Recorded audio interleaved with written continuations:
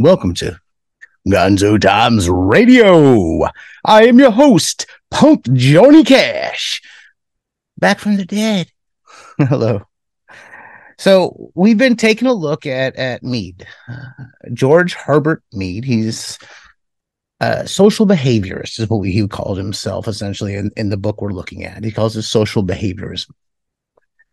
Mind, self, and society. We've done the first two episodes, mind and self. And if you haven't listened to those yet, probably be advantageous to listen to those before listening to this. Today, we're going to talk about society. And if you've been listening, you've noticed something. I'm going to be dropping a lot of big words and ideas that we'll get back to and expand a little bit more, but I'll try to give you some brief idea of what they mean while we're breezing through it.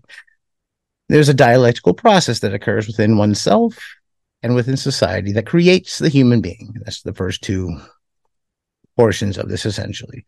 We pick up all these symbols and objects and the way that we understand the world. He calls them symbols. We talk about gestures and symbols as a way to relate within the earlier books. And we're formed from those ideas, those experiences, those imprints on your mind and the interaction that's at play, the dialectical process. Dialectical process going to Hegel was thesis, antithesis, synthesis. And when Hegel's talking about, he's talking about overall like periods of history. I would say hegemony is another one of those big words. Dialect and hegemony are two we're going to do entire episodes on, probably more than one episode, because we have to really understand them to get into the weeds of things.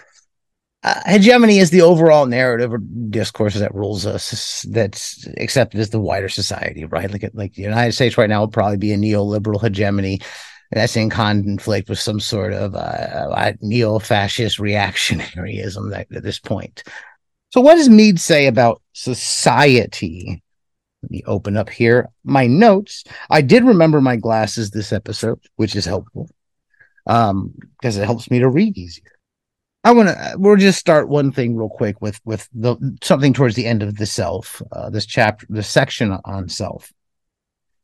No individual has a mind which operates simply in itself, in isolation from the social life process in which it has risen or out of which it has merged, and in which the pattern of organized social behavior has consequently been basically impressed upon it. The pattern of social behavior is impressed upon you. Mind can never find expression and could never have come into existence at all, except in terms of a social environment. Now, think back to if you're in the United States, you've probably had similar experiences to other people in the United States. In other countries, it's going to be a little different in other places. And some people's experiences may be totally different. That's one thing to remember in this. But kind of what occurs in the United States is in the last couple of decades is kids go off to school and meet their peers. They're influenced by, I was influenced by churches, parents, family members, the kids in the neighborhood, the kids at the school, the teachers at the school, the television programs, the music, the books, the magazines. They all form these ideas in my mind, these great, great dreams and goals that I was seeking after. Now, we're going into society built up from all these things that is imprinted on us from society. So we tend to be more familiar with, function more easily, have the ability to function in a society in which you are socialized. You go to a society in which you are not socialized, things change quick. The language you can't understand. The customs, the mannerisms, you don't know what's happening. The human form combines different ideas, different perceptions, different things that you're familiar with. I had seen it happen one way, this way. So when I see something that reminds me of it, I assume that, that's how it goes. Yeah, I know because from empiricism, right? I've experienced empiricism. What is empiricism? The observation, right? The human form is a mechanism for making these combinations within itself. A human individual is able to indicate to himself what the other person is going to do, or at least we think we can, right? That's how we do it, how we respond to others. You perceive what the other person is doing. Can analyze his act and reconstruct it by means of this process. A sort of intelligence has not based on psychological differentiation, nor based on herd instinct, but on development through social process, which enables to carry out his part in the social reaction by indicating to himself the different possible reactions, analyzing them, and recommending them. It is that sort of an individual which makes human society possible. Makes it possible so we can have a shared experience, a shared understanding. We can say, oh, okay, can you hand me the wrench? You got to be able to hand someone the damn wrench, right? They need to know what the wrench is and have familiarity with it. We can point to a number of critical periods in the history of Earth in which the appearance of life is dependent upon things that happen or appear. The forms seem to be quite at the mercy of the environment. So we state the environment, not in terms of the form, but the form in terms of the environment. Nevertheless, the only environment to which the form responds is the environment which predetermined by sensitivity of form and its response to it. Now, the inputs aren't just social, they're material, because we live in a material world. What we imagine, what we create, we bring into the material world. We're going to see here, in fact, I'm not going to even read that section. I'll just kind of tell you what Mead says. Mead talks more about the capacity for I believe he called it was an engineer to come up with the drawings and the ideas, but the engineer doesn't actually reify that, put it into life. It takes the others, that shared language, a shared knowledge, a shared image, being able to recognize those things, to put it into reality, to be able to build the steel mill, to be able to. So you get the idea, the spark, it's written down, you can draft it up. You can put that out into the world. We're able to do that because of our shared images. We're able to create that and make and mold, and we've drastically altered the entire planet. And I say that I want you to look around all the time and think, as you're driving down the street, how much we've just altered things, right? I mean, like yards used to be, the reason we have grass in yards was a symbol of wealth at one point in time. Aristocracy would take large fields and grow nothing but grass to show how wealthy they are. They didn't have to use it on food. They weren't that gauche. They weren't that low class, right? A symbol of wealth which endures in a capitalist society. Keep your yard tidy. We're creating this world. This world is creating us in society. And Mead talks a lot in these chapters about the attitudes we take in this process, right? And I think you know what we're talking about. At one point in time, he speaks of the politician and how the politician is really good at kind of rising above, I believe is what we had said. Others, the charisma, they know how people will react. They know the right thing to say. Sometimes with the help of a public relations, with the help of a marketing department back there coming up with the things to say. Oh, I wonder why politicians, especially since Kennedy, have been more and more a popularity contest than any actual real substantial debate. What is it that we take our clues from and are influenced by? Because it's not the ideas of these politicians that we've been voting here for in this country, is it? Or is it? I mean, Obama was a very charismatic fellow. It would be hard to take somebody like that in an election. And Trump, a reality TV star, people loved him to begin with, right? Like it's more of a cult of personality, the attitudes they take that people are attracted to. Those attitudes have a big part in this when he talks about the conflict, and he goes in depth with that. I'm not going to go into in depth in all of those nuances that he takes in the formation of society at this point. I just want you to be aware of this occurring, that these elements are part of it, your attitude that comes into it. The perceptions that we have that were built up through these very differences. A lot of these philosophers talk about our perception, right? And I'm not going to get in the weeds of philosophy of perception, but this is slightly relevant here. I can't remember if it was Descartes or perhaps Bertrand Russell, or perhaps they both did something similar of looking at a wooden table and trying to perceive the colors and the shape, and noting that by each person's perspective in the room, the shape of that changes, the color changes slightly from the reflection of the light. It's not exactly, but we all see the same thing just slightly differently, right? Like you've seen those pictures of people looking at a 6 or a 9, and it's a 6, it's a 9. Well, what we're not saying, there's a difference of where you're at materially, physically in the world, and how you can see and perceive said thing, right? And then you add in all these inputs who are also different because their material and social realities are different that are influencing on you. We've created all of this. The way we understand things, we're told that there are certain laws that govern society. These are the laws. These are natural, God-given rights and laws. So I'm going to talk about philosophy and history for a minute and how we know things. There's I was raised with this idea that these old ideas held great knowledge, and they do. I read a lot of old philosophy and old textbooks, right? Like coming up as a child, I read scripture a lot. I've read the Bible through, I don't know, 2 or 3 times when I was younger. Largely doing that, read your Bible in a year type things, you know. I spent a lot of time with old literature, so I think maybe doing that as a child makes it easier for me more interesting and engaging for me to read than some people, because some people don't tend to like it, you know. Those inputs, I guess, matter. Reading Socrates can be a little bit, or Socrates, should probably say Plato. Reading Plato, because Plato wrote of Socrates. Socrates wasn't, you know, someone that wrote anything down. And there's a lot of question of the historical reality of who Socrates was, right? Why is that? Because we didn't have it written down. How do we know a thing said thing is true? We have to write it down, right, to keep record. That's where the beginning of history becomes. But remember, we have all these different perspectives, these different ways, these different influences.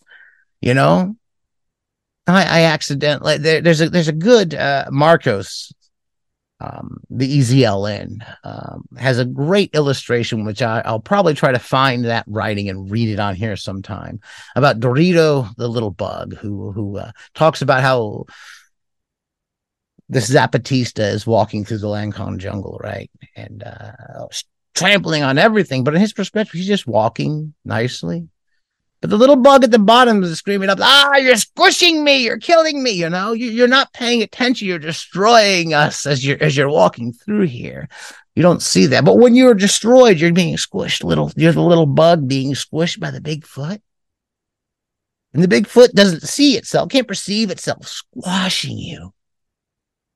When the little bug rises up to attack the big foot, the person comes back with its violence. It attacks us with violence. It's savage. I did nothing to provoke this. You know, we have those different perspectives from all these different places, and this gets very complex. Now, if you read through Mind, Self, and Society, and you read through Mead, he goes in very detailed nuances about these things. And some of his later books goes in an even greater detailed nuance of the history and the histories of philosophy and the knowledge and stuff. I'm gonna focus a little way around society for a second, kind of redirect to this philosophy and history side of things, because that builds up our knowledge, and that philosophy and history was largely reading through people like Plato and all these early philosophers, the pre-Socratics, as they call them. And even post-Socratics. It's largely trying to figure the world out, empirically observing the world around you and trying to describe it. I noticed this about the world. And some make grander speculations than others. Some of the more grandiose speculations we tend to call metaphysics, right? Zeus and God and Allah and all these other things, like these mythical things that don't really have a ground in anything we can touch, and anything we can touch, feel, see. That's kind of in the realm of metaphysics. That's a simplistic way of putting it, but those ideas that, that may be true type of thing, that's metaphysics, right? And there's a lot of that stuff that's in there. Like, they get some bonkers ideas through human history. We get all kinds of things that create whatever it is we are in society, and a lot of them lie in metaphysics, myths that have been passed down. A lot of those myths that were written down by the people who had access to write things down, and most of the time that was throughout much of history to the printing press. Writing down those myths was kind of limited who actually had access to that. Churches. Because the church is kind of known as the origin of where propaganda comes from. And I say propaganda, we got to remember words like terrorism, propaganda are just a few that have changed. The connotation of the meanings of those words have changed greatly over the centuries, right? Like when we're talking about monks writing propaganda in their studies, we're saying something a little bit different. Then it wasn't seen as like a negative, right? The negative connotations come later, like, oh, when we attach the negative things to many things have those negative things to them as well. Propaganda is difficult to escape, especially in our society. I don't know if it's possible to escape. As human beings in this process, I don't know if propaganda is possible to escape. This is propaganda. Everything you perceive, take in on the television, a book, I would say it's pretty much all propaganda. That's without really any exception. If it's not propaganda, it's probably drivel or pornography. And still, in a sense, that will be a propaganda of its own, because it is kind of reinforcing and influencing you in towards those tendencies, whatever they be. So, anyways, that's a side note. Rewind. The history of knowledge evolves. As we go forward, we build on those who knew so much before us, and we have the advantage of having that knowledge and being able to take that and observe the world through their eyes and add to it. The world has changed because time has changed, because the world and society continues to change. The world continues to change. Things die. Things are born. Things are destroyed. We alter the face of the earth. We make advancements. We understand the world in totally new ways. So when we look back at these old things, and sometimes we just dismiss them quickly. Oh, that was foolish. At the time, that was the best we know. I would venture to speculate that we are just as foolish, not too much less than foolish as those old, great, brilliant minds. The amount that we don't know, I think that we don't really understand how much we don't know. The amount we do know is far less than we think it is. As I've said, I've read. That's just one of the many truths that I've run into across these years.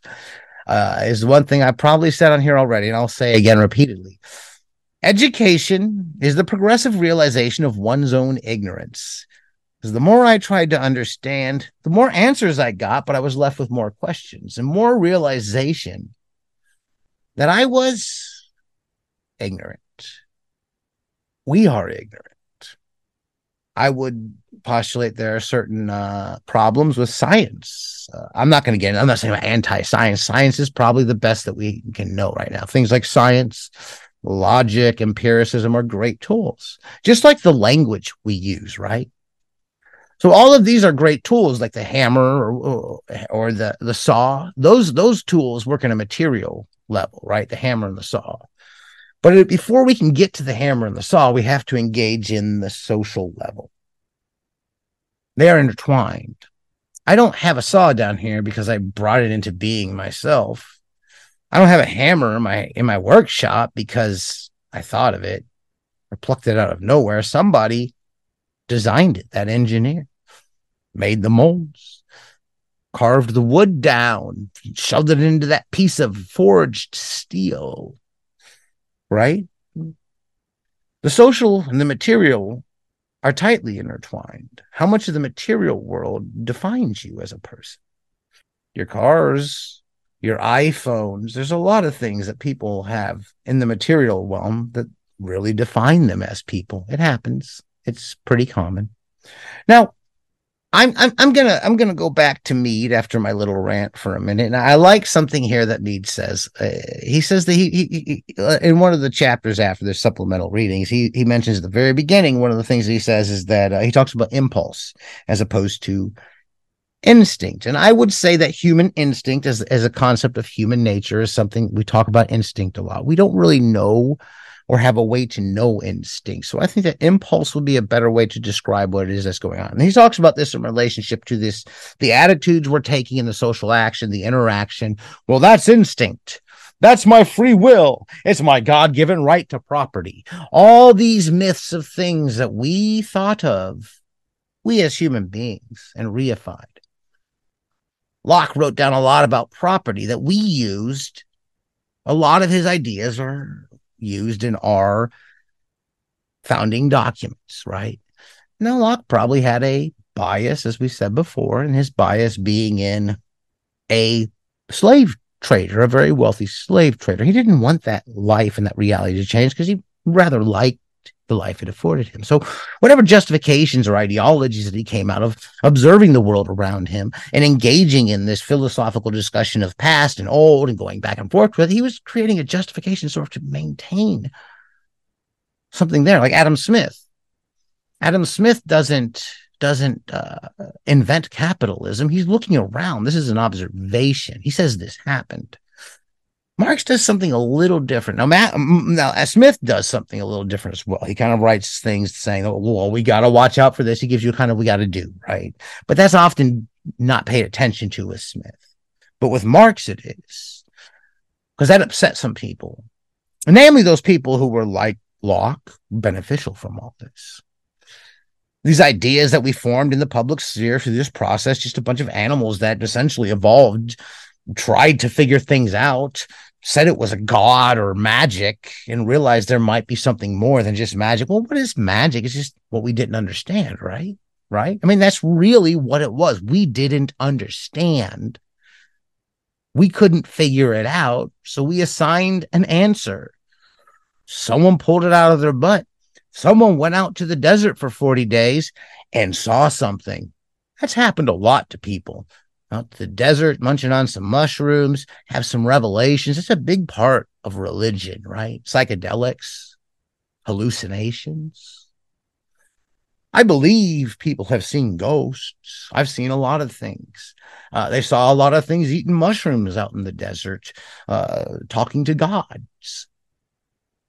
As I've said before, God is society's worship of itself.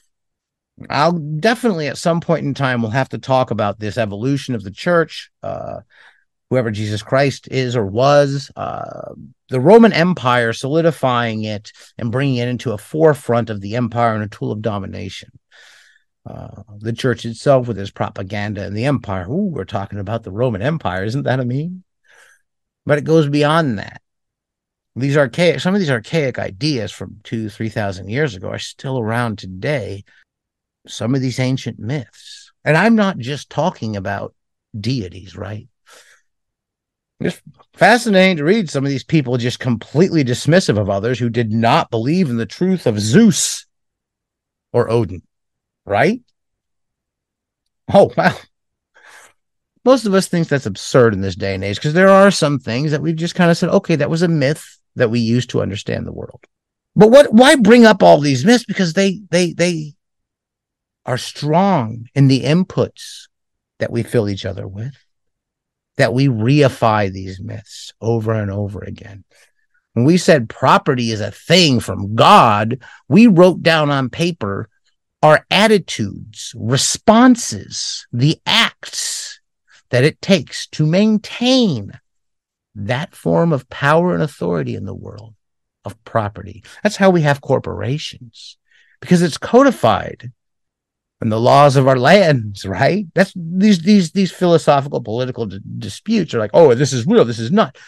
The problem that we're facing now is that we're living in the year 2023, and our knowledge base is essentially 500 to 3,000 years old. The things we're clinging to, ancient myths. That's a problem, I'd say. And I'd like to examine some of those myths, right? How is it those myths are reified in our society? We call it human nature often. Nature. You can't know a natural human. You know, that the young woman who was raised by dogs.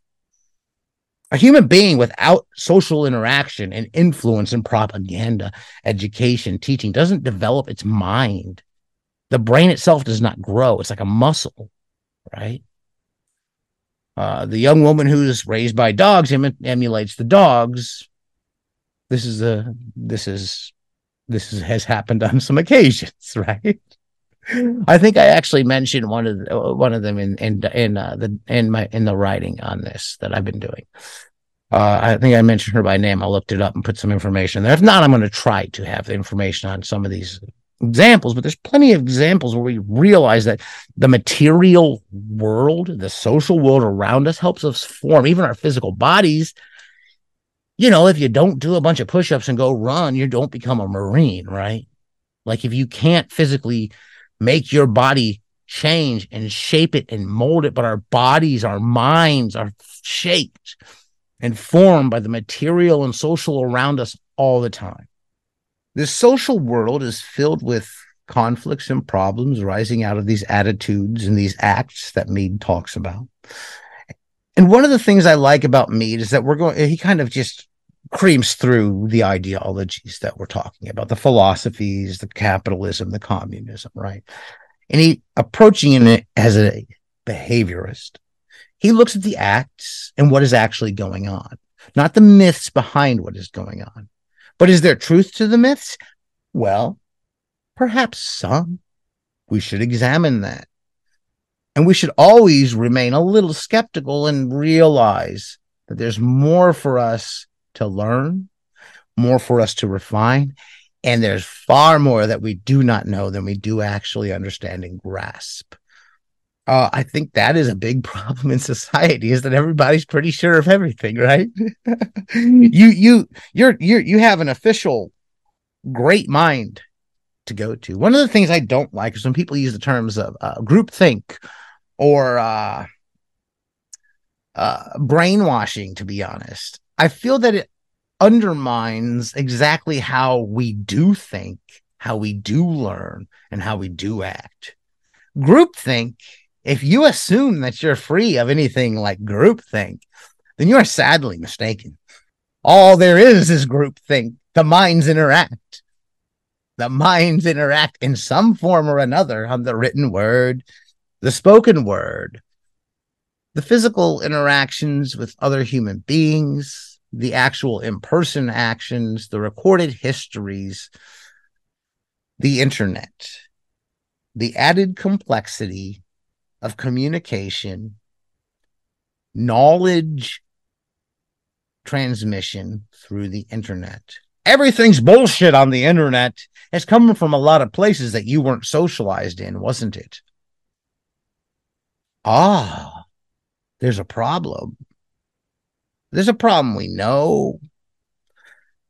Maybe there's things we can do about that. There's a lot of turmoil and conflict in taking our attitudes on the internet. We don't have that gesture, that immediate gesture towards one another. We just have the words that were sent out. At some point in time, we'll have to discuss the history of the printing press and how that changed society in depth, as well as how this new forms of communication, such as radio, television, and the internet, have drastically altered society and what is now. I would venture to say that with these new forms of communication as inputs, mitigating through society, preaching or passing down ideologies from on high, from the great corporations, from the governments, from the capitalists, from the military, from those in power, from those who C. Wright Mills would term the power elite. Working in a public affairs office in the United States Marine Corps, most major news media outlets would contact us for an official statement on said thing, and they did not deviate from the wording and imagery that we wanted to show unless they wanted to be cut out of that. And most of them were not willing to be cut out of it because you kind of lose your access to the Department of Defense, right? So there's a control on information and how we know. That's nothing new, but things shift and change. Chomsky, Edward Bernays, there's a lot of thinkers that talked about propaganda, and we'll get into that eventually. And I think I'm kind of straying now. I'm going to I'm sorry, this one's probably a little longer than the last few. As a quick recap, what Mead focuses on in the society side is largely things like your attitude, your understanding, how we respond to each other, how we're building this society. He talks about these politicians' ability to sway you, to come to power through this. There's a lot here, and to be honest, every problem known to humanity is here. As an ending point, I do want to note some that a lot of these writers, these things I've been reading are very of their time. Like in Mead, he uses man all the time instead of a gender neutral language or any kind of feminine pronouns or anything like that. I'll try to course correct sometimes just to be more pleasing, but at the point in time, to Mead, something wouldn't have popped into his head. Does that make him a misogynist? Well, yeah, because it fits the term, right? Because the world has changed. I'm going to be looking at a lot of interesting things, hopefully, in the upcoming episodes. And there may be a lot of stuff like that in there. And I'd like to try to be aware of some of the issues in some of these, but more so, some of the issues in some of these are going to be the point of me bringing them up. Because a lot of these great thinkers, these things that have molded our society, these things that are taught in Harvard, Oxford, Yale, where the power elite are educated and programmed, they have some problems. There's a lot of myths. I thank you for listening. Feel free to give this to anybody who you feel might get benefit from it. We're probably going to have one more, at least one, maybe two more episodes on Mead. I might break it up with some other different topics in between. We'll probably have a lot more in the future, but there's one or two more I plan. I hope to bring on somebody who I've been talking to about this and play a little game and do a little discussion about what Mead had to say. Maybe just mostly so that I can make sure I was clear on what it is I was trying to articulate and what I understood of Mead. I think it's important to acknowledge that sometimes these thinkers, we are limited in our understanding because of some of the things I brought up: a different time, different conditions, different place, different socializations. But a lot of us have enough shared symbolism in there to understand what it is we're looking at, that we're looking at similar phenomena and things like that. That's all I'll leave you with today, or what I've been leaving with: no gods, no masters.